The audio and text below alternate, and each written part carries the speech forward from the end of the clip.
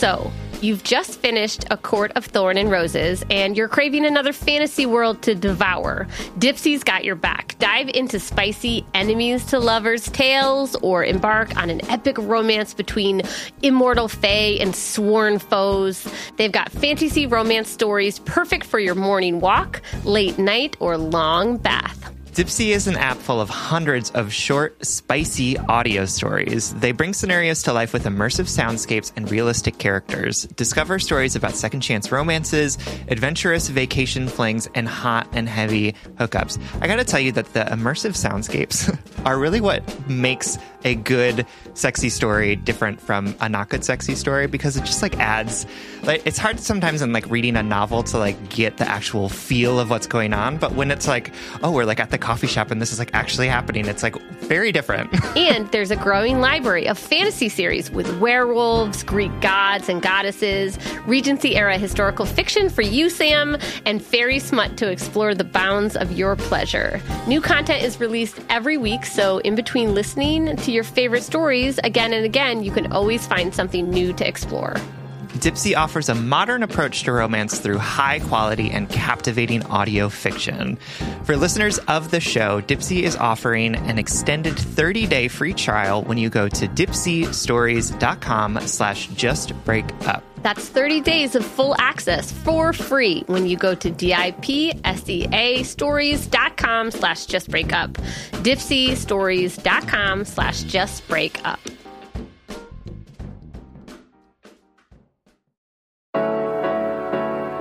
Welcome to Just Break Up, the podcast about love, heartbreak, and all the relationship advice you don't want to hear. My name is Sierra DeMulder. And I'm Sam Blackwell. This week we're going to tackle topics like being in the middle, sexual harassment, and trusting your gut.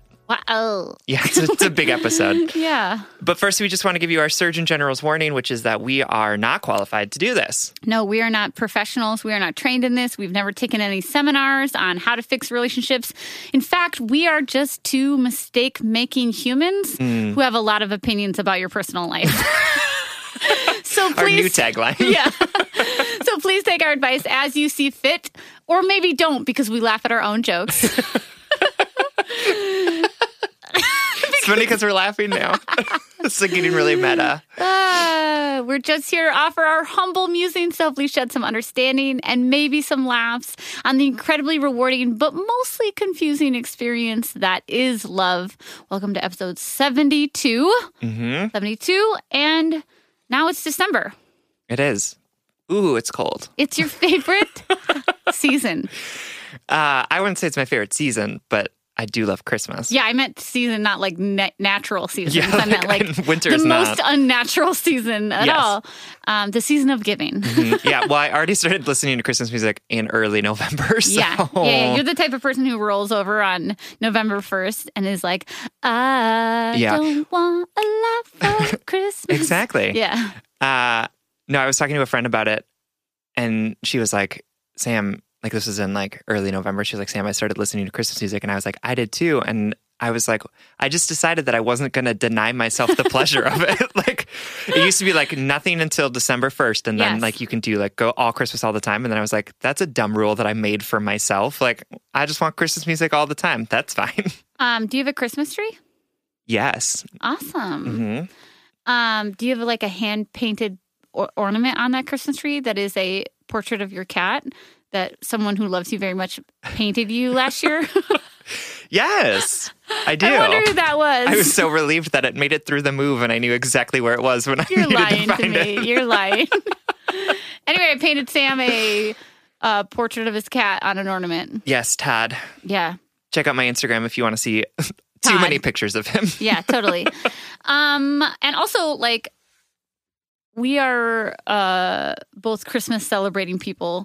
So apologies to those who do not celebrate Christmas for listening to us talk about Christmas music, because it's probably everywhere anyway. Yep. We're just adding to the din of it. Okay, so we wanted to finish the conversation that we started 2 episodes ago about cohabitating with your significant other. And 2 episodes ago, episode 69, no, 70, we talked about how to cohabitate in sharing of the chores or the household things that have to get done. And today we're going to talk a little bit about money and shared expenses and what are some approaches of how to navigate that. Yep. I also want to add before we jump into this, probably like a month and a half ago in October, one of our Patreon episodes was all about money shame, debt shame, how to deal with that in relationships. So if you want to check that out, you can go to patreon.com/justbreakuppod, all one word. Subscribe for just $5 a month and you get an extra episode every week in addition to the main episode. And you get access to all of our back episodes like that money episode. Yeah. So check that out, or maybe give it to somebody as a gift. Patreon. But so money stuff. Yeah. Living with your partner. Right. So you recently moved in with your partner. I did. So how did you two decide about money? That's a great question. So we have an income inequity. I'm a self-employed podcaster. Oh, we've moved from poet to podcaster now? Yeah. I'm not a writer anymore. I'm a podcaster. Just kidding. You can buy my books, though, if you want to support me this giving season. They're all really good, especially the most recent one, because it's dedicated to me. Yeah, if anybody has my Today Means I Men book, you can see a dedication to Sam on the third page or whatever. Yeah. Anyway, she works for the government in the DEC state agency for the Office of Climate Change. And so she obviously makes more money than I do. She also owns the house that I moved into. Oh, okay. So that already set us up, not for challenges, but like we're not coming to the table with the same tools or the same money bags. And spoiler, no one is. Yes, exactly. So how we handle it is that I try to go above and beyond to contribute to our home expenses. I buy all of our groceries. I pay for the utilities and internet. I pay for like the little bills and our groceries, which is like, I don't know, $400 a month or whatever. Right. Plus utility bills and things like that. And she's paying for the mortgage. And that is working out for us because that is pretty equal to the inequity between our incomes. Meaning, if all of our home expenses were a pie chart of 100 pieces, she makes probably 60 parts to my 30 or 40, if that makes sense. Yep. And we felt like that was the best way for us to divide up our finances, our costs. We'll get to talking about like maybe shared accounts. But we thought that was the best way to divide up our costs for now, particularly because I'm still working off to paying some debt. Right.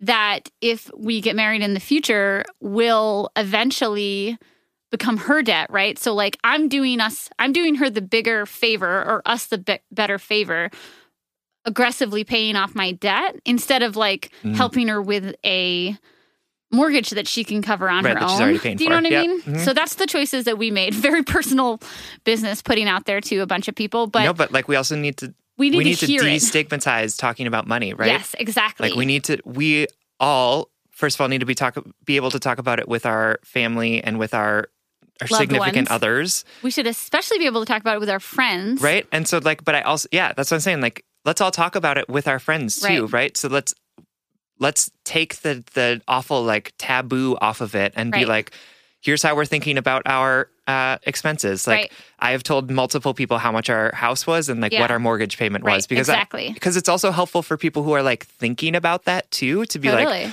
what is realistic for me? Like, what are we trying to do? Yeah. And I'm not going to do it here because like there are too many of you. Yeah.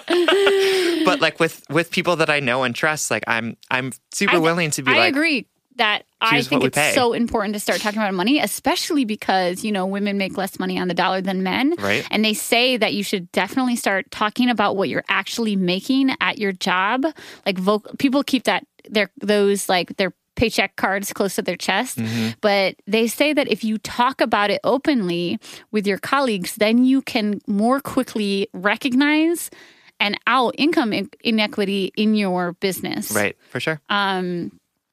I definitely don't get paid as much as like my colleagues because I'm self-employed. Yeah. So or you get paid more the than all of most. your colleagues. Yeah. But anyway, so that worked out well for us because while I could contribute a percentage to our shared mortgage now. Mm-hmm. However, it's taking one step forward, two steps back if I'm not dealing with the debt that I have. Yeah. But however, if we're talking about cohabitation strategies, it's been really wonderful to pay for all of our meals. I pay for like little house projects like paint, like I'm painting our house and paying for easy bills, utilities like water, power, internet, things like that. That's been very easy transition for me because then it's like I'm not Venmoing her for this. I'm just dealing with this part on my own. For sure. Especially because you get paid so irregularly too. That you like to have smaller like things that come up and be able to like rather than being like, okay, I have to make this much every month. And I feel like I'm really contributing because I know that on her personal budget, she can literally take groceries off of it. Like I can cover that. It also makes me strategize a lot about saving money via food.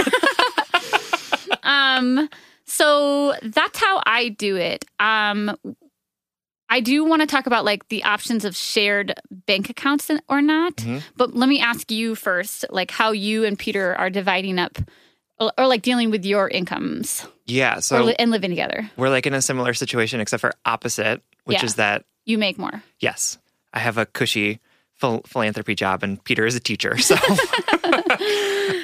our American values. Right. So I definitely make more. And so what we did when we were buying our house was that we were super intentional in making sure that the mortgage payment I could pay for by myself if that needed to happen. Right. At the time, Peter was also like looking for work too. So like we had to think about that reality.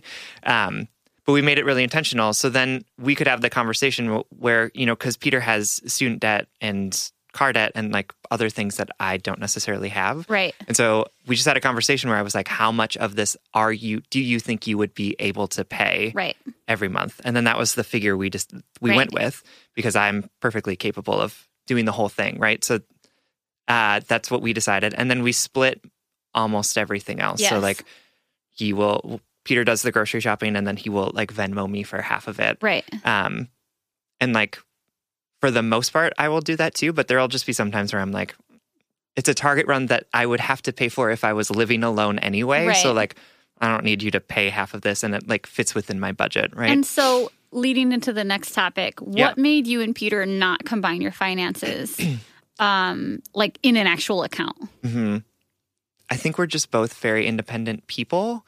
And I don't think that either of us wanted to be concerned about what the other person was spending their money on. Yeah, like you just didn't want to like open that. Yeah, and like, if Peter wants to buy 12 video games or whatever, like go for it. That's his prerogative. Right? And I think the only thing is like if he isn't able to pay the mortgage or whatever, but like that's never been an issue. So it's more like, as long as you can like afford to participate in household expenses and like cover basic needs, like your money is your money. Like do the things that you want to do. Right. So we just decided to do that because it seemed more complicated than like trying to put everything together. Totally. And we do have a shared bank account that we will put things into. Right. So like it was For from the projects, wedding originally, like putting money into that. But and so like when we moved, we both agreed to put some money in it. Right. I put more than he did because of, again, our different levels of savings and income.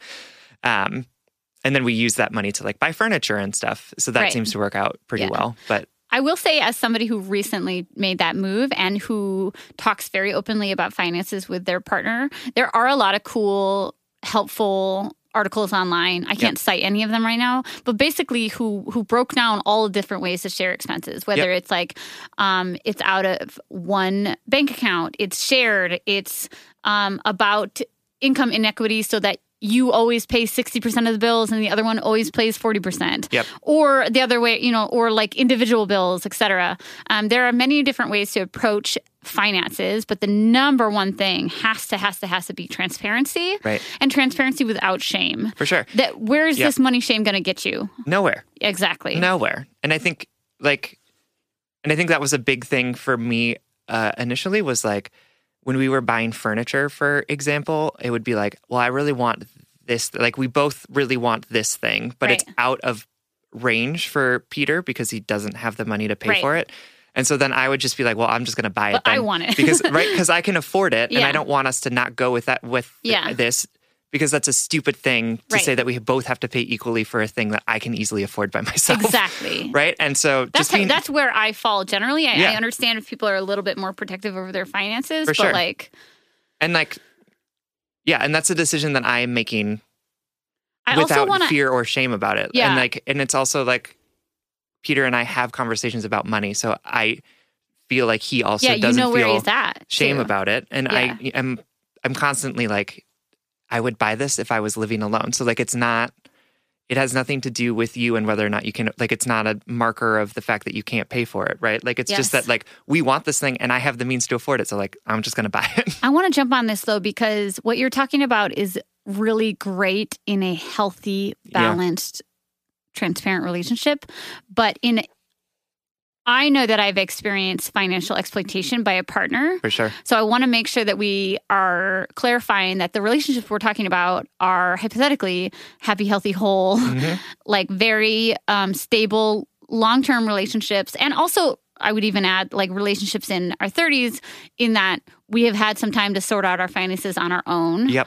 And we know the impact of not doing that. Yep. But I would say that just because you can afford something for yourself doesn't mean you should always purchase it for your partner, right? Yeah. That if you're just moving in with your partner and maybe there are some red flags about finances. For sure. You don't have to be withholding, but I do think financial exploitation is totally a thing that happens. Oh, for sure. And I don't like buy him clothes I don't buy him things that's like. totally not what's happening with you and Peter. Yeah, I just no, thought of it. Yeah. Because I also wanted to add, like, this is coming from two relationships that this is not our first time living with a partner. For sure. And this is a very serious, it's not our first time moving in with a partner, I guess is Right. what I'm saying. If this is your first time moving in with a partner, first things first, talk about money, talk about how much you make. How much can you afford? How much debt do you have? Yes, and how much debt do you have? And what's in your bank account? How much savings do you have? Right, totally. Yep. And you can hear more about this, more Sam and I going into depth about our personal beliefs about money and relationships on our Patreon, like I said. But the number one thing is to take the power away from the shame by talking about it, by getting it out into the air. If you are sharing finances with somebody that you moved into, make sure that you both have reliable sources of income or a backup plan before you sign that Yep. moving in together contract. Uh-huh. Because you will get caught with somebody else's bills if they kind of Yep, for fall sure. off the Yep. financial wagon. Yeah, if your partner doesn't pay the rent, then you have to pay the rest of the rent. Like, Yeah, totally. The landlord doesn't care where it comes from. The landlord just wants the money. Yes, totally. Any tips that you can think of, like moving in with your boyfriend for the first time? Like, what are some learning curves that you had to figure out financially in the beginning? Live within your means. Yes. So, like, I think, suddenly becoming a 2-income household can give you You're like, I'm a baller. Yeah, can give you like a false idea of how much money you have. And I think some of the struggles from the first time that I lived with someone, some of the struggles about like, oh, but when that person doesn't make enough tips to be able to cover rent, then it needs to come out of my portion of Right. my income, right?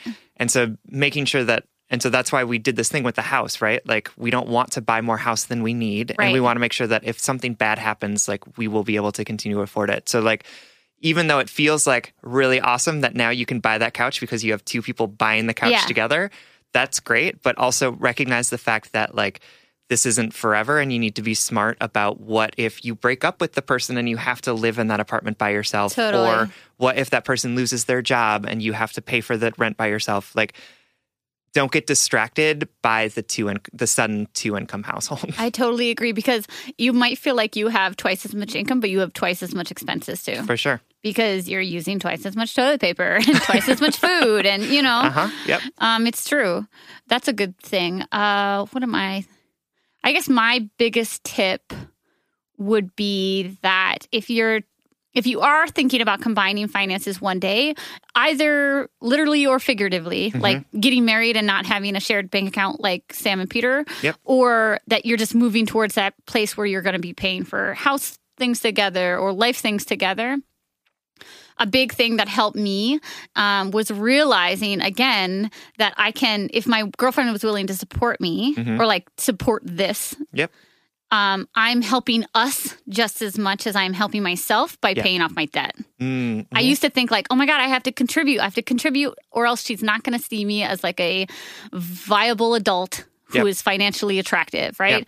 And all of a sudden I realized the way I can be most attractive to her is think about our future so much that I want to get rid of my debt for her. Yeah. Do you know what I mean?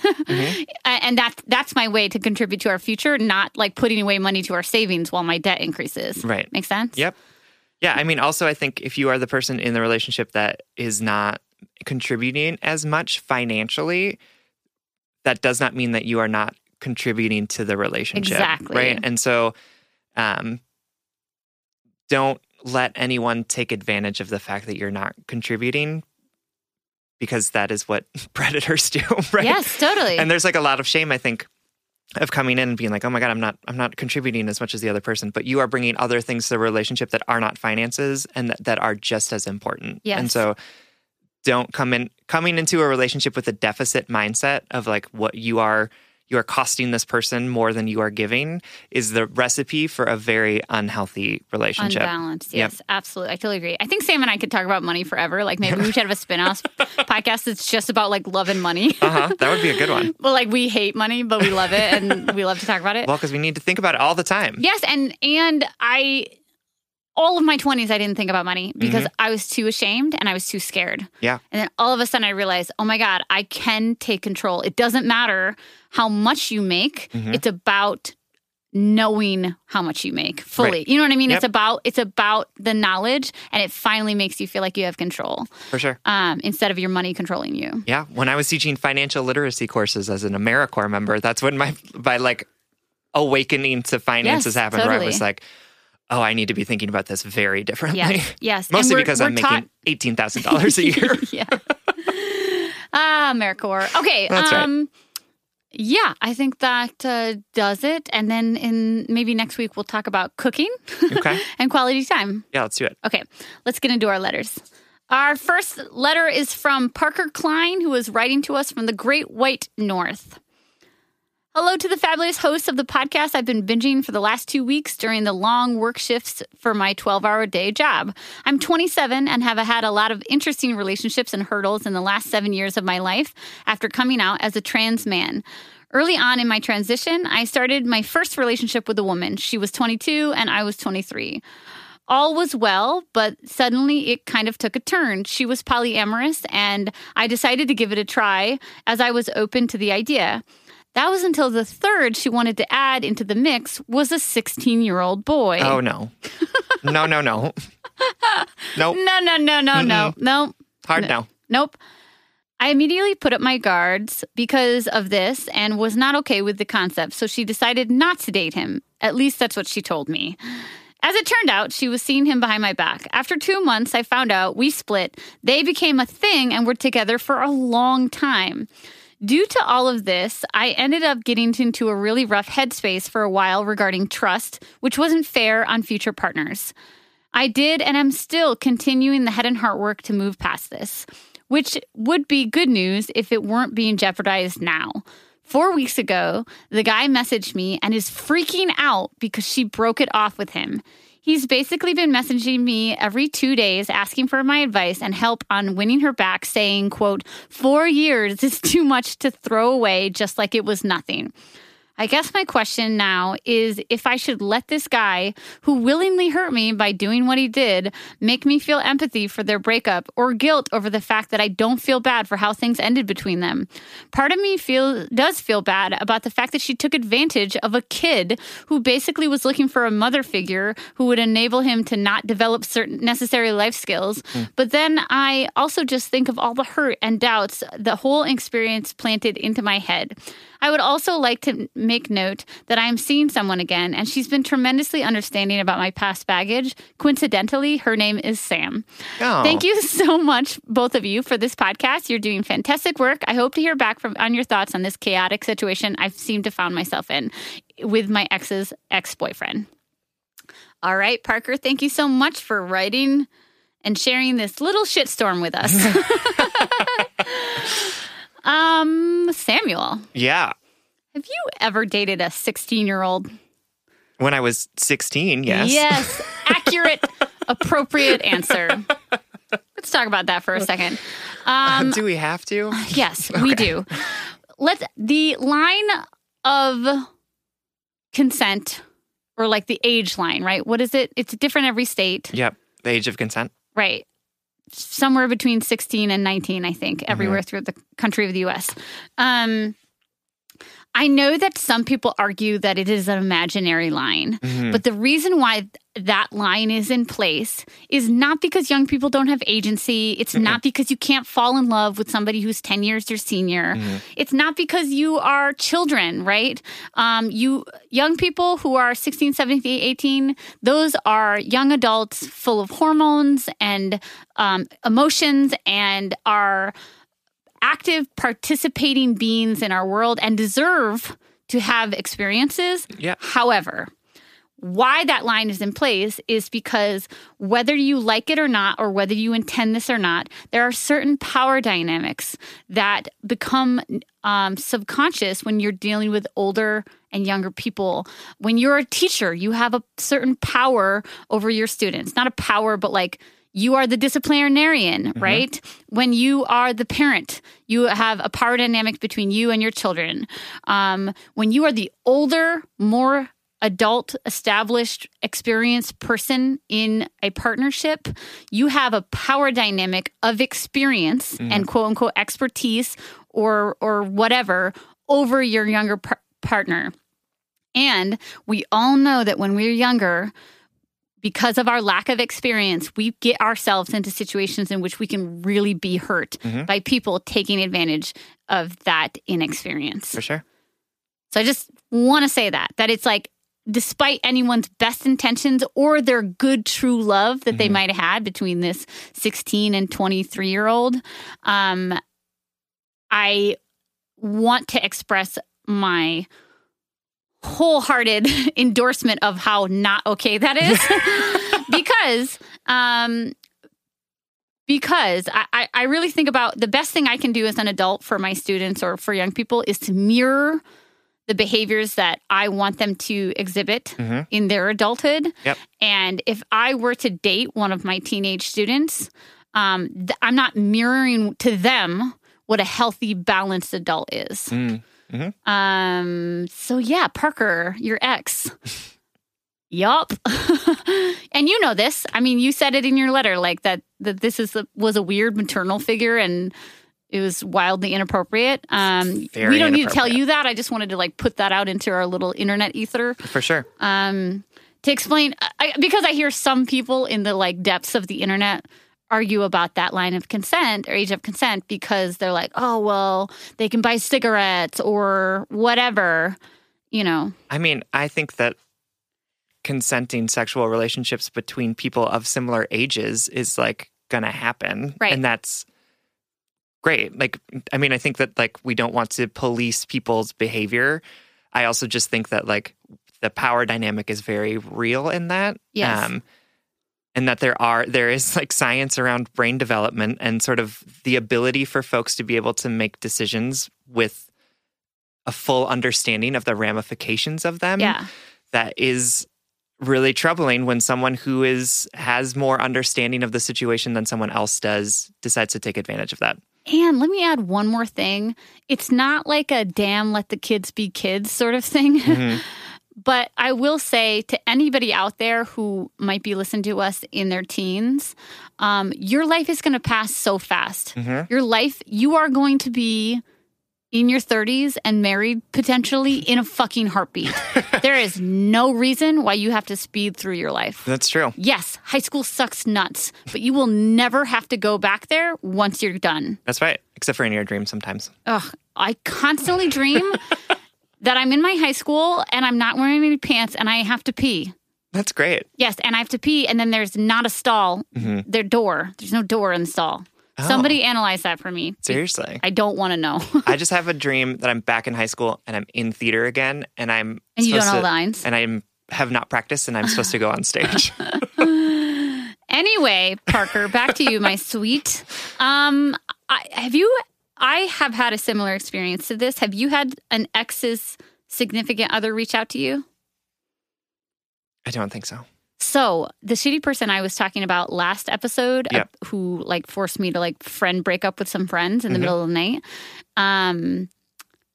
After we broke up, like 6 years passed, and his girlfriend Facebook messaged me and was basically like, so-and-so is having so much trouble.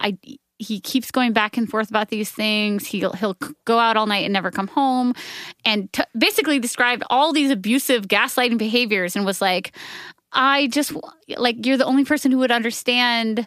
I'm wondering if you can help me out. And I wrote back and said, like, I mean, I can't believe I wrote back, first of all.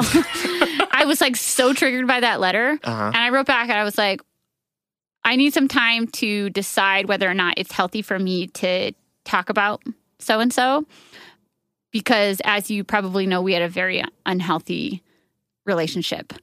And she wrote me back and said, oh, of course, I had no idea the relationship was unhealthy. And so then I was like, I'm not gonna engage with you. And you know what? So not a great example. No, it's not. It's not a great example because I feel bad because that woman like reached out to me in like a point like where I don't think she was realizing how unhealthy and like gaslighting and toxic my ex was being to her, just like he was to me.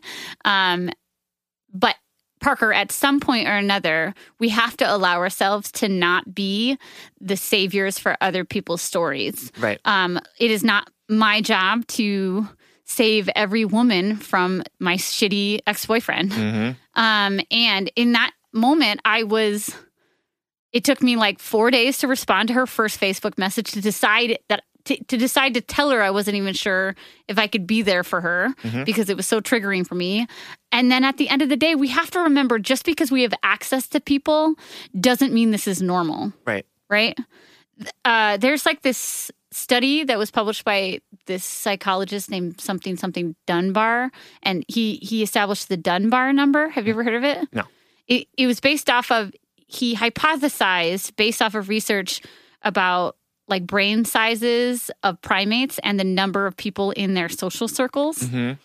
So he took those studies and like hypothesized that humans, based off of our brain size and our behaviors, that we can only maintain like 150 relationships at a time. And that includes people we talk to on the phone, family members, friends, significant others, people we see at coffee shops that we would say hello to. Like, it's not even about intimate relationships, but it's about people who we would run into and be able to carry a conversation with. Do you feel that number is high or low?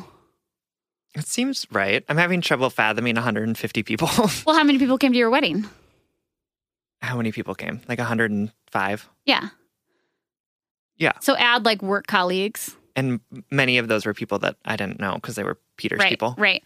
And I think about that number a lot in having like a writing persona, like an online, like a persona for an online platform for my work where people follow my work or just break up listeners, you know? Yep.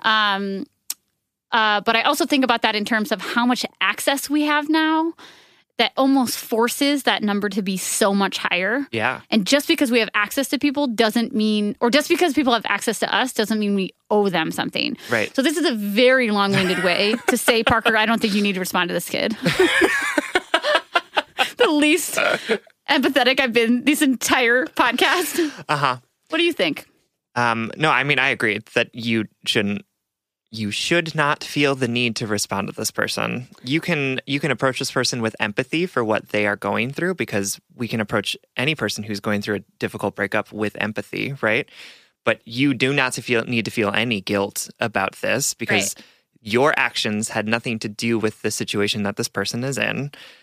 And you don't need to feel any sort of like beholdenness to them either, right? You do not need to fix their problems for them. Just because they were tangentially related to your breakup doesn't mean that you owe them anything in that, right?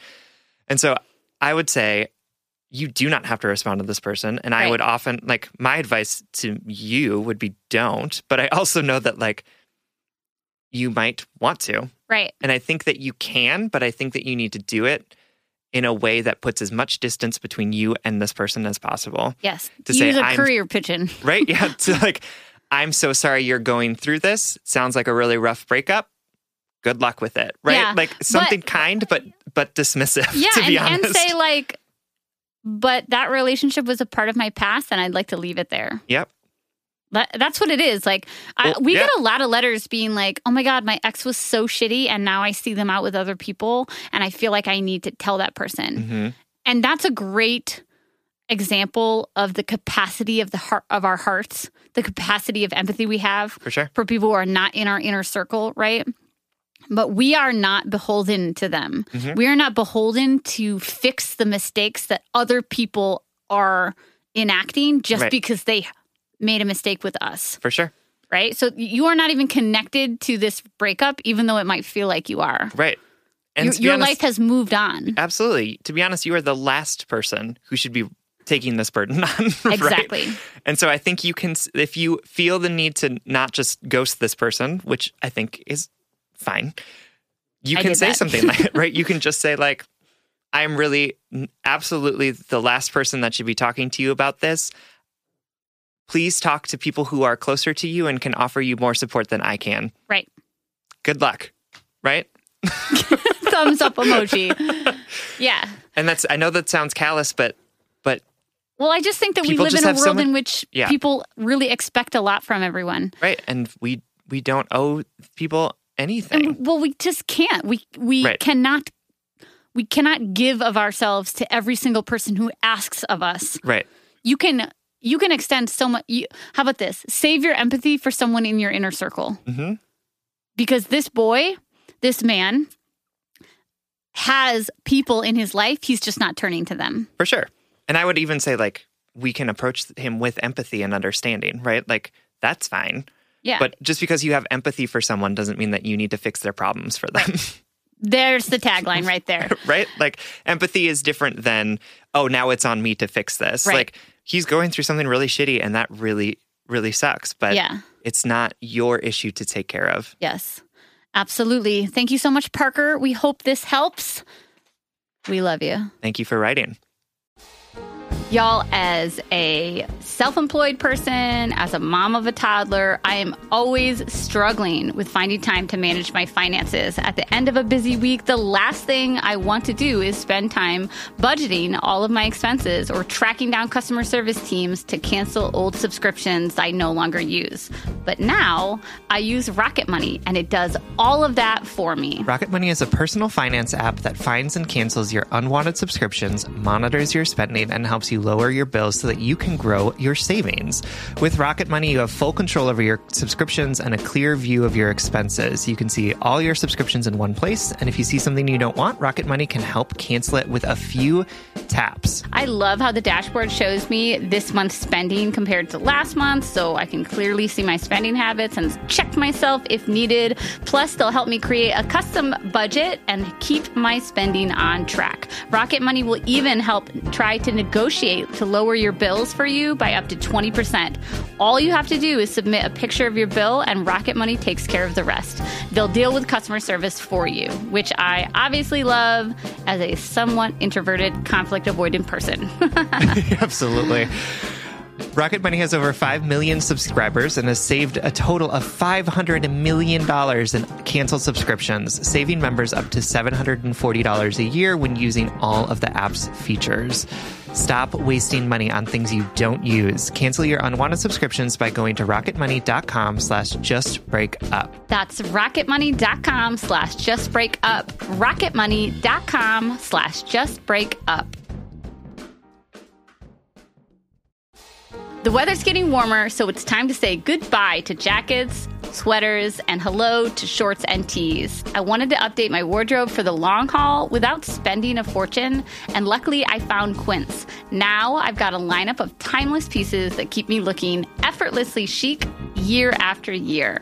Quince has things like premium European linen dresses, blouses, and shorts from $30, washable silk tops, timeless 14-karat gold jewelry, and so much more. And the best part is that all Quince items are priced 50 to 80% less than similar brands. By partnering directly with top factories, Quince cuts out the cost of the middleman and passes the savings on to us. And Quince only works with factories that use safe, ethical, and responsible manufacturing practices and premium fabrics and finishes.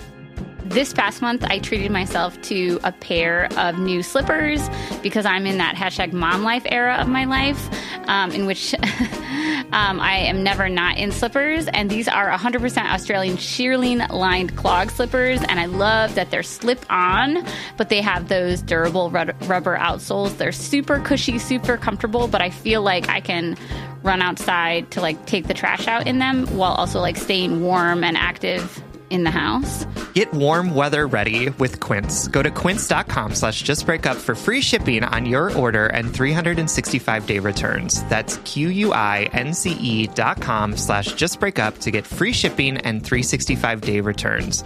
Quince.com/justbreakup.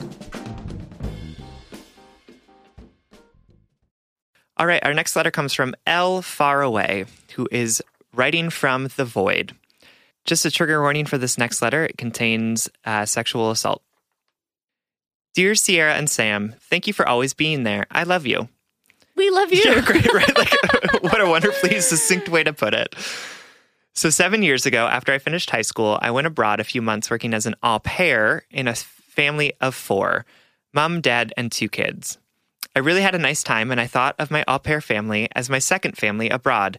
They were loving, intelligent, open-minded. Even after my official time there, I returned for Christmas and the following summer holidays. They saw me as a daughter, as they told me. The mother is very strong and intelligent. She gave me advice when I had problems concerning guys, family, etc. Also, the father was always there for me. They even met my parents and stayed at my family's place. I always thought I'd found a place, a family, friends. I kind of left a piece of my heart there. Until 2 years ago. I was there for 2 months and fell in love with a guy who worked for my au pair parents. We had a wonderful few weeks together and really enjoyed being around each other. He stayed overnight. He stayed for family dinners. We made plans for him visiting me. We really wanted to make it work and give us a chance, even though we knew it was going to be very hard as we were living in different countries. 1 week before I left, we hadn't seen each other in 2 days, and he called it off. He said he had to reflect on the situation and had changed his mind. I was completely crushed. My au pair parents were very supportive at that time and listened to me. One day, when my mother went to work, I didn't feel like doing anything except for lying on the couch watching TV and waiting for the day of my departure. The father stayed home as well. He sat down on the couch and said everything's going to be all right, and then he kissed me. I was completely in shock and did not know what to do. He told me that he loved me since the day we met 5 years ago. I asked him, "What are you doing? You just cheated on your wife." I told him that I really liked him, but I never thought of him as a potential lover, more as a brother or a good friend. I went upstairs to my room and he followed me. I was completely frozen and couldn't move, and he started kissing me even though I said no more than one time. I was so confused. I was in so much pain, just being stood up by a guy I really liked and made plans with. At the same time, angry and confused by the behavior of the father. At some point, the father went to get a condom. That was when I not only was verbally, but also physically able to make him understand that I didn't want any kind of physical contact with him. And that was when he stopped. The next days were just awful. I felt so bad for the wife and did not know what to do. Should I tell her?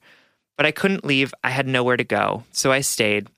When they brought me to the airport, me and the father were alone for a few minutes, and that he told me he didn't stop kissing me because he wanted me to enjoy it and that he was afraid I would never come back. As I stood there, knowing I would definitely never come back, I just said goodbye and left. The following weeks, I got a lot of messages from him saying that he loves me. I just told him to leave me alone. He did not want to accept this and called and wrote endlessly. He was stalking me. I was and still am afraid of him. I don't know what to do. I am feeling both so sad for her and so angry at the father for crossing the line and touching me even though I told him not to. But the person I am most angry with is me. I have been asking myself, why didn't you scream or tell him off immediately when he started kissing you? The stalking eventually ended when I changed my phone number and blocked both the mother and father on social media. The reason why I decided not to tell the mother is that I am sure she would not have believed me. To my knowledge, she and him had a wonderful relationship, and I am afraid he would turn the whole thing around and make me look like the well-known cliche of the au pair who seduces the father. Plus, I feel so ashamed. I haven't heard from them in a year, but I still cannot get closure. I think about it every day. Am I wrong in not telling the mother? During the time where the father stalked me with phone calls and messages, he got really aggressive, and I want to protect me as well as my family. Can you give me any advice on how to get closure with this chapter? Thank you so much. Thank you so much, Elle, for writing. This is a really harrowing thing that you have been through. It is absolutely a harrowing letter, and that's a wonderful vocab choice, Mr. English major. Yes, Elle, we are so sorry that this happened to you and is continuing to happen to you because a grown man is routinely breaking boundaries against you. For sure. There are so many layers to this. And I just want to first start out, other than saying, we're so sorry this happened to you. None of this is your fault. You did not ask for this. Nope. In addition to that, I want to say it is not your job to convince anyone of the wrong that happened to you. And it doesn't matter if the mother doesn't believe you. Nope. This is real and this needs to stop. Yep. Like you say, you're concerned for your family. You're concerned for that family.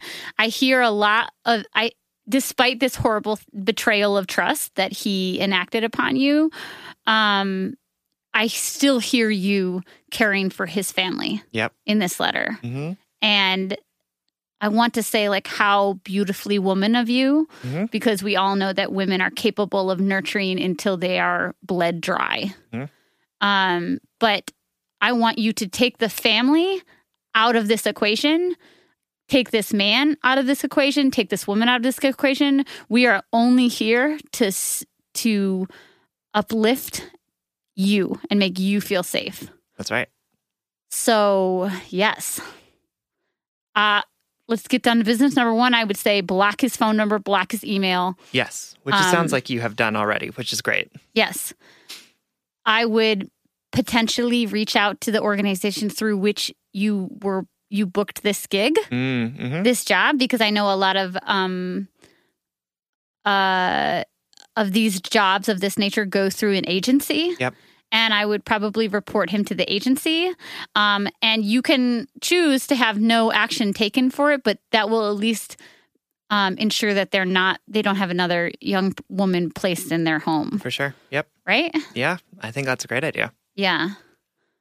Yeah. I mean, I think, I just want to say this was not your fault. Your reaction to it was not the wrong reaction. The reaction to it was exactly what you needed to do in the moment that it happened. You didn't scream because you didn't scream, right? And we all react to people's aggression in different ways. There are learned responses that we all have in those situations, and you picked the response that worked best for you in that moment. Right. And that is okay. There's nothing wrong with that. There is no fault to be placed at your feet for that. All of the blame in the situation is on the father, Yes, right? Is on a this grown man. on this grown man who did this thing to you, Right. right? And so your reaction to it, the way that you are coping with it, the anxiety that you're having right now about how to handle this, none of that is your fault. That is just the shit that you got placed with. Right, absolutely. Right? And it is in situations like this, it is not our fault for not being equipped to be able to handle the situation in the perfect way, right? Right. Right? Like, it is not our fault for not being able to think through all of the contingencies and plan everything out so that we can perfectly react when someone does something shitty to us. Right. Right? We can't do that. Especially when we haven't been betrayed by the world yet. I mean that genuinely in terms of like, I think I had to learn that humans were capable of being this shitty. Yeah, and humans that we think are great. And are professionally wonderful. too. Right. Like I've had to have my professional boundaries overstepped to remind me that like just because you put on a suit in the morning doesn't mean you're not a fallible human. For sure. Yep. Ugh. I know. It makes me feel sick to my stomach. Me too. Well, and I want to say too, Elle, like, let's acknowledge the nuance and complicatedness of this scenario. Not that it's complicated, like he was wrong and you did nothing wrong. That's not complicated. That's black and white. What's hard is you were with this family for so long. Mm-hmm. We inherently want to see the good in people. Yep. We want to believe that they are hurting and that's why they hurt us. Yep. So it's hard. What you're experiencing is hard. You're grieving something, right? Mm-hmm. On top of the fact that he overstepped so many personal physical boundaries and your trust. On top of that, you feel for this family in some way, right? Mm-hmm. And you're angry and you're sad and you're frustrated and you're regretful and all of these things. It's complicated. So I guess I just want to give you permission to that it's okay to feel conflicting things too. For sure. All of the different things all at the same time. But you don't need to fix any of this for this family. No. You don't even need to tell the mother if you don't want to. Right. You don't have to do anything that has to do with them anymore. Right. And I think that is what I want to come back to is again, take all of this other stuff out of it, right? And focus on you. So what do you need? Right. I think one of the things that it's clear that you need is like time to process this and time to process it without feeling guilty for the mother in the situation or for the kids in the situation, right? You need to focus on you and what you need to be doing right now. If you get to a point where you decide, like, for closure's sake, I need the wife to know about this situation, we can figure out a way to make that happen. You can send them a letter so that they don't know where your address is, with no turn address on it, right? You don't have to get in contact with them by phone or by internet so that they can't reach you, right? Come up with a fake email address and send a letter, right? But I don't want it to be driven in any way by guilt or shame about the situation that you feel like you need to somehow explain to this woman why you did this thing. Right. Because you didn't do this thing, right? This thing was done to you. Right. And so if you need the closure of just having her know that this was your experience, we can figure out how to do that. But if you are doing it because you feel guilty or ashamed of what you did, then that's not going to heal you. The healing that you need is not from there. Right. I also want to just take a minute to fucking be angry about being a woman in professional spaces. Mm-hmm. And I'm going to share something, like somewhat anonymously, but that happened to me. I have been self-employed for so many years, but within those years, I decided to take a job that I was uniquely qualified for, and I took a job because it was involved. It had to do with poetry, and it had to do with teaching spoken word to young people. And I got to be the director of a program that brought spoken word into high schools. And I was so thrilled to have that job because I thought finally all of my hard work has paid off and now equates this very good, well-paying job, right? And at that fucking job, without revealing too many details, I eventually left that job due to overt and what's the opposite of overt? Is that a word? Covert? Sure. Direct and indirect sexual harassment based off of from my boss and my boss's wife. My boss's wife was convinced that I was a threat to her husband. And then my boss, my direct report on a very small team, no longer spoke to me because I was a woman and he didn't want to upset his wife. And there was like an internal investigation and my boss ended up resigning and all of these things. But then he didn't resign. He worked at night and on the weekends. And so he would sign like... I am not getting into all the details because I don't want to, but this is all to say I got pushed out of a very high-paying job that I was good at to the point where my own boss would not answer my phone calls or not would speak to one of my team members who was a direct report to me instead of me, all because I was a woman, because me and my body, no matter my qualifications, no matter how good I was at that job, I was still just a woman. Yep. I was still just a walking sexualized thing. Right. That it didn't matter that I was like a badass at that job and I'd worked my whole life to be qualified for that job. I was still just a woman at the end of the day. And there's a history of this. There's a history of internalized patriarchy where women turn against other women to uplift the men in their lives. And there's also a history of men being incapable of working with women because they're incapable of seeing them as professional equals. Yep. And I still haven't really spoken about that job or leaving that job publicly until today, really. But I just want to extend my love and extreme, genuine frustration in like my kindred frustration to UL. And I want to remind you that you are worthy and qualified and professional and great at your job. Just because this happened doesn't mean you are not a professional. No. Just because this happened does not mean you are not qualified to do this work and to do this work very well. You did nothing to deserve this. And it really fucking sucks that this happened to you because you're a woman. Yep. Yeah. Period. That sucks. For sure. And I will say, on behalf of men, men, we need to understand that our presence is in many ways an aggressive presence simply because we are men, right? And that even though we may be acting with the best intentions in expressing desires that we may have for other people, the fact that we are men and the fact that we have power over people means that the way that we interact with people inherently has power and aggression. And so it may be that you think that you are being a kind person or approaching someone in a way that is respectful, but if you have any positional power over any person, you should not be approaching them with any desire that you have for them physically or romantically. Right. Right? And it sucks, right? The patriarchy sucks for everyone. Right.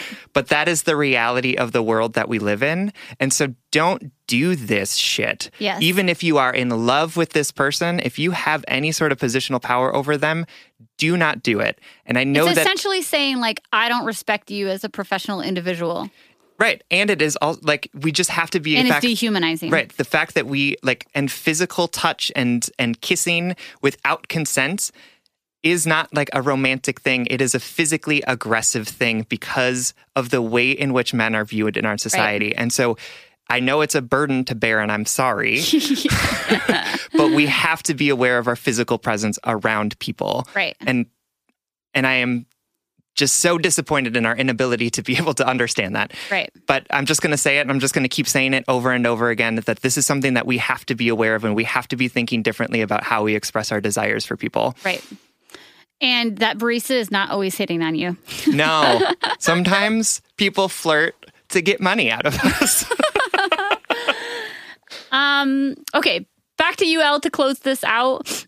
We hope this at the very least, you feel in your bones, in your body, this is not your fault. Yep. That your reaction to it was not wrong. It was just a reaction. Mm-hmm. How can we expect to respond perfectly when we are subjugated to violence, Yep. to disrespect, to a grown man being a piece of garbage? Like, Right. Yep. you did the best that you could, and he didn't. Mm-hmm. Right? Yep. We believe in you. We love you. We want you to take the time to heal and uplift yourself. And we hope this helps. Absolutely. Thank you so much for writing. All right. Our final letter is from Heidi M., who is writing to us from Minneapolis. Dear Sierra and Sam, I recently stumbled upon the podcast, and I have to say a big thank you. It is so evident that you both pour so much thought, honesty, and care into the way you approach these topics. I'm writing because I'm drowning in my feelings about my relationship. I have been with my boyfriend for 7 months. We are both 23. This is my first real relationship. For the second time since we started dating, I have wrestled with this gut feeling that I should break up with him. Each time the feeling comes up, it is absolutely consuming for about a week or so, and then once my feelings have settled, everything is great again. When I am with him, I am happy and things are easy between us. I have chalked up my big clouding doubts to be caused by my own overthinking. Falling in love is the easy part. Staying in love takes work on the relationship.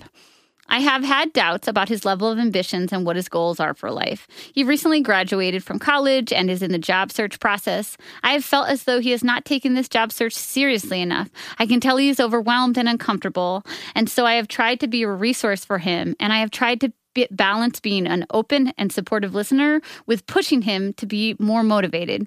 This has been difficult for me as I consider myself ambitious, and I have always tended to have my life more, quote, together than the average person for my age. I understand that people do not follow the same timelines or paths, and milestones look different for everyone. I have kept telling myself to be patient, but my doubt about his ambition worries me for the long-term future. He has made jokes about us being married with me being the breadwinner and him as the trophy husband. Though these comments are jokes, it scares me that he thinks of being with me as a career option. I want him to have passion. While he's in the process of searching for a job, there have been other ways I think he could show growth and progress, none of which he has pursued unless I've said something. I encourage him to stop smoking, to clean up his living space, to step up around the house he's living with his parents until he can afford to move out. And the way he speaks about these topics leads me to believe that he's only doing them for me.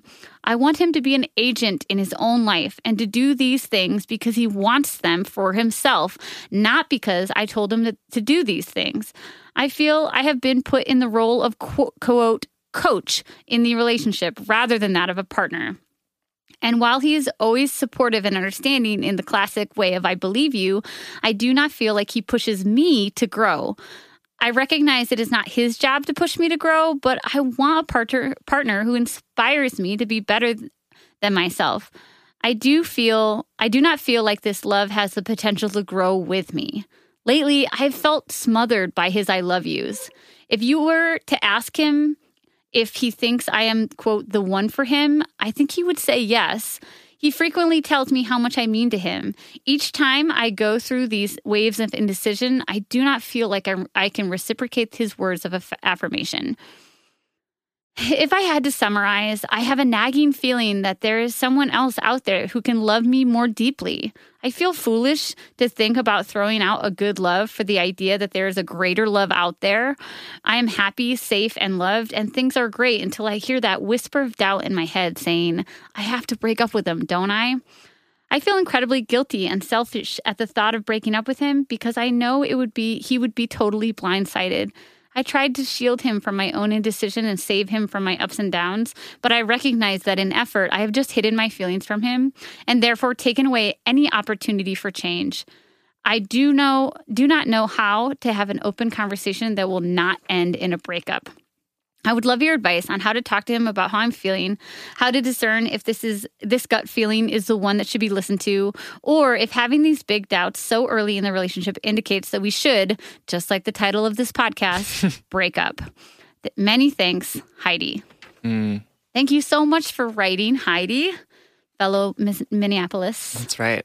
Yeah, Sam. First takes. Heidi, if you are afraid of having an open and honest relationship with your partner... Conversation. Yes. Yes, open and honest conversation, not relationship. Rewind. But if you are afraid of having an open and honest conversation with your partner because you don't see how it can end without you breaking up, it's time to break up. Yeah. And I think breaking up with a good love because you believe that there's a greater love out there is the sad, real truth about relationships. Yep. You're right. Staying in love, being in a relationship takes work. Yep. But you've been together for long enough to where you should either be like, yes, I'm in it, or maybe I'm not in it anymore. Yep. And at this stage in your life, you should be trying people on. Is that a weird thing to say? I don't think you should be like a serial heartbreaker. And you don't need to be like romantically promiscuous at all, but there's nothing wrong with not being content. Yep. There's nothing wrong with that. For sure. Yes. And I mean, you said it, right? You are growing right now at different speeds. Right. And that sucks, but you cannot force him to your speed. Yes. Right. And I think that's where the big conflict in here is coming from, is you're like, here are all of the things that I want out of my life and my relationship. And those are no longer aligned with the things that you want out of this relationship. Right. And that's shitty. And it really sucks to be in that position, but it happens, right? It is a reality that I think a lot of us go through when suddenly we turn to the person next to us and we're like, wait a minute. Right. When did we become totally different people that are incapable of now growing together? Right. And I think I want to say to you, you are never going to meet a perfect person who has all of the things checked off for you, right? Like, I think... That's a great point. Like, I don't want to say, like, you should break up with him because he smokes or because he isn't working enough on himself. Like, I think that you're always going to... Like, people are always sort of coming to relationships with different things, and you're never going to find someone who checks off every single box for you. Mm-hmm. But I will say that it is not your job to motivate him in this relationship. It is not your job to mother him into growing up at this point, right? And I feel you doing that, and I feel you getting really frustrated about that. And I want to say that you don't have to do that anymore, right? Like, you can say, I'm going to work on myself right now. Right. I'm going to find someone who wants to work on themselves in partnership with me, someone that I don't have to grab by the ear and drag along with me. Right. I think the most mature thing in this letter, Heidi, is you acknowledging that in addition to your self-growth, right, and your ambition, it's you acknowledging that you haven't given him the chance to know your true, authentic feelings about it. Or like there hasn't been a chance for change because you haven't been 100% honest with him about these discomforts. Don't get me wrong, I'm in team just break up. Yep. But I do think there's something to be said about having a conversation with your boyfriend that is honest about why you're unhappy and why you are going to leave. For sure. Right? Where you can say, and I don't know if you'll agree with me or not, Sam, but you could say, like, I need these things to change, or I'm going to move on. Mm-hmm. Or you can say, this is why I'm moving on. Yep. But you can say very bluntly, without disparaging him as a human being or hurting or like being insulting to him, you can say, I feel like I have to mother you, and that doesn't make me feel like we have a very sustainable relationship. For sure. I'm afraid that you don't have ambition, and it concerns me that you want to be my trophy wife. I am hiding this from you because I have been hiding this from you because I don't want to make you feel bad. But at the same time, it's making me have great emotional distance between you and I. And it's making me incapable of seeing a future together. For sure. Like, sometimes people do need that hard and fast line, like either shape up or ship out, you know? Yep. So I wanted to say that first. Like, you're right. You have not given him the chance because you haven't shown him the extent and the severity of your doubt. For sure. However, go ahead. But I also want to say to you in that is a learning moment as well, right? Like, don't let it get to a point again where you are this unhappy and the only way that you can have an honest conversation with someone is to break up with them, right? Like, I'm unhappy, bye. Right? Like, I'm absolutely not blaming you for anything. Like, we are all on our journey and we are all continuing to learn as we are in relationship with people, right? But I would encourage you to take this as a learning moment to say, how can I have conversations with my partner about moments in which I'm unhappy or moments in which he makes a joke that doesn't sit right with me or causes me concern?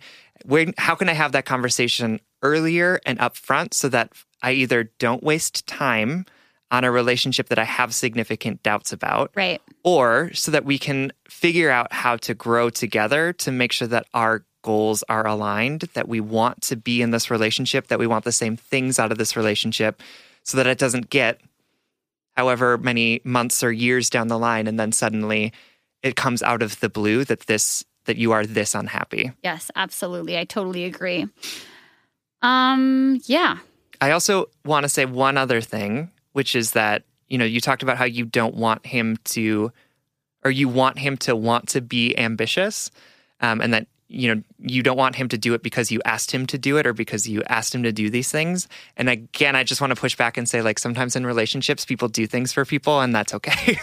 Because people, like, Peter doesn't want to make the bed. He makes the bed because I asked him to. Right. And that doesn't mean that it's a bad thing.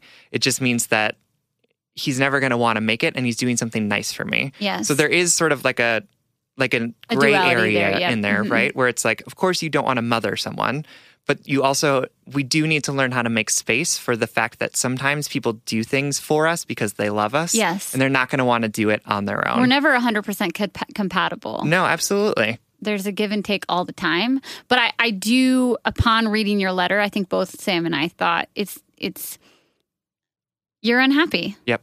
And when it's not right, it's not right. That's right. And this sucks. It's going to be really hard. It's going to be a really hard conversation for both of you. And we're here for you, right? Yeah. We recognize that this is not easy advice to hear, that it's not a fun process to go through. You're going to come out of it a different person. You're going to come out of it with things that you've learned, and you're going to come out of it with more tools in your tool belt to help you approach different relationships in a different way. Exactly. Thank you so much for writing, Heidi. We love you. All right, that brings us to our blind date segment of the episode. This is the segment where we try to hook you up with something that we think you're really going to like. This week, our blind date is the Clue app. Okay. This is for folks who menstruate and who want to track their menstruation cycle. Okay. I've been using the Clue tracking app for probably 7 years now. Wow. Yeah. And I love this app, and it was suggested to me because not only is like it as a program very reliable, never has any glitches, etc. It's also very sleek, gender neutral, kind of charming, I would even say. Oh, nice. You have an opportunity to enter in daily happenings for your body, whether it's like you're bleeding, like what type of flow you're having, but also cramps, mood swings, the type of sex you had, whether it was protected, unprotected, any bodily fluid that you want to track, and also things like skin, hunger, energy level. We all know that despite your gender, we all have cycles of hormones in our bodies. And I just don't think that there came a point where in my early 20s where I was like, I think I know when my period's coming. I cry once a month irrationally, you know? Yeah. But using the Clue app has helped me cue into my body so much more. Whereas before I used to think, oh, my boobs are tender. But now I have a place to put that information and a place to sort of track things, preempt things, packed tampons or a Diva Cup when I need it, things like that. It's been so reliable. I can't speak more highly of it. I've used it for 7 straight years. I can't believe I haven't suggested it since then. Anyway, the app is called Clue, and it's for those folks who need to track their menstruation. Great. Love it. Thank you all so much for listening. You can like us on Facebook and you can follow us on Twitter and Instagram at JustBreakUpPod. You can also slide into our DMs, send us your favorite relationship memes, but most importantly, you can submit your questions about all matters of the heart at justbreakuppod.com, which is also where you can find our new merchandise. You can get a Just Break Up sweatshirt or t-shirt for a friend or family member this holiday season. Send them a Don't Text Them mug, things like that. Get those orders in so they get to you before Christmas Eve. That's right. Also, today is the last day of the sale. Take advantage of the Cyber Monday sale and get your holiday shopping done today. Please don't forget to subscribe and leave us a 5-star rating and review. And please consider supporting us on Patreon. If you support us on Patreon, for $5 a month, you get an additional bonus weekly episode, patreon.com/justbreakuppod. This literally keeps the lights on and helps us reach more broken-hearted souls who need 2 random strangers giving them relationship advice. Original music, recording, editing, and producing by our good friend Big Cats. Make sure to check out his podcast, the What If Podcast. And remember, your gut, that feeling inside you, tapping on your shoulder, telling you to turn away, telling this doesn't feel good, trust your gut. Your intuition has been built up over years and years, and it's trying to tell you something's wrong. Believe in yourself. Your intuition is growing stronger every single day, and you are guided by your past and your experience. Trust your feelings, your insights, and forgive yourself for the times in which you didn't trust yourself and you didn't respond in the way that you wanted to. And if all else fails, just break up.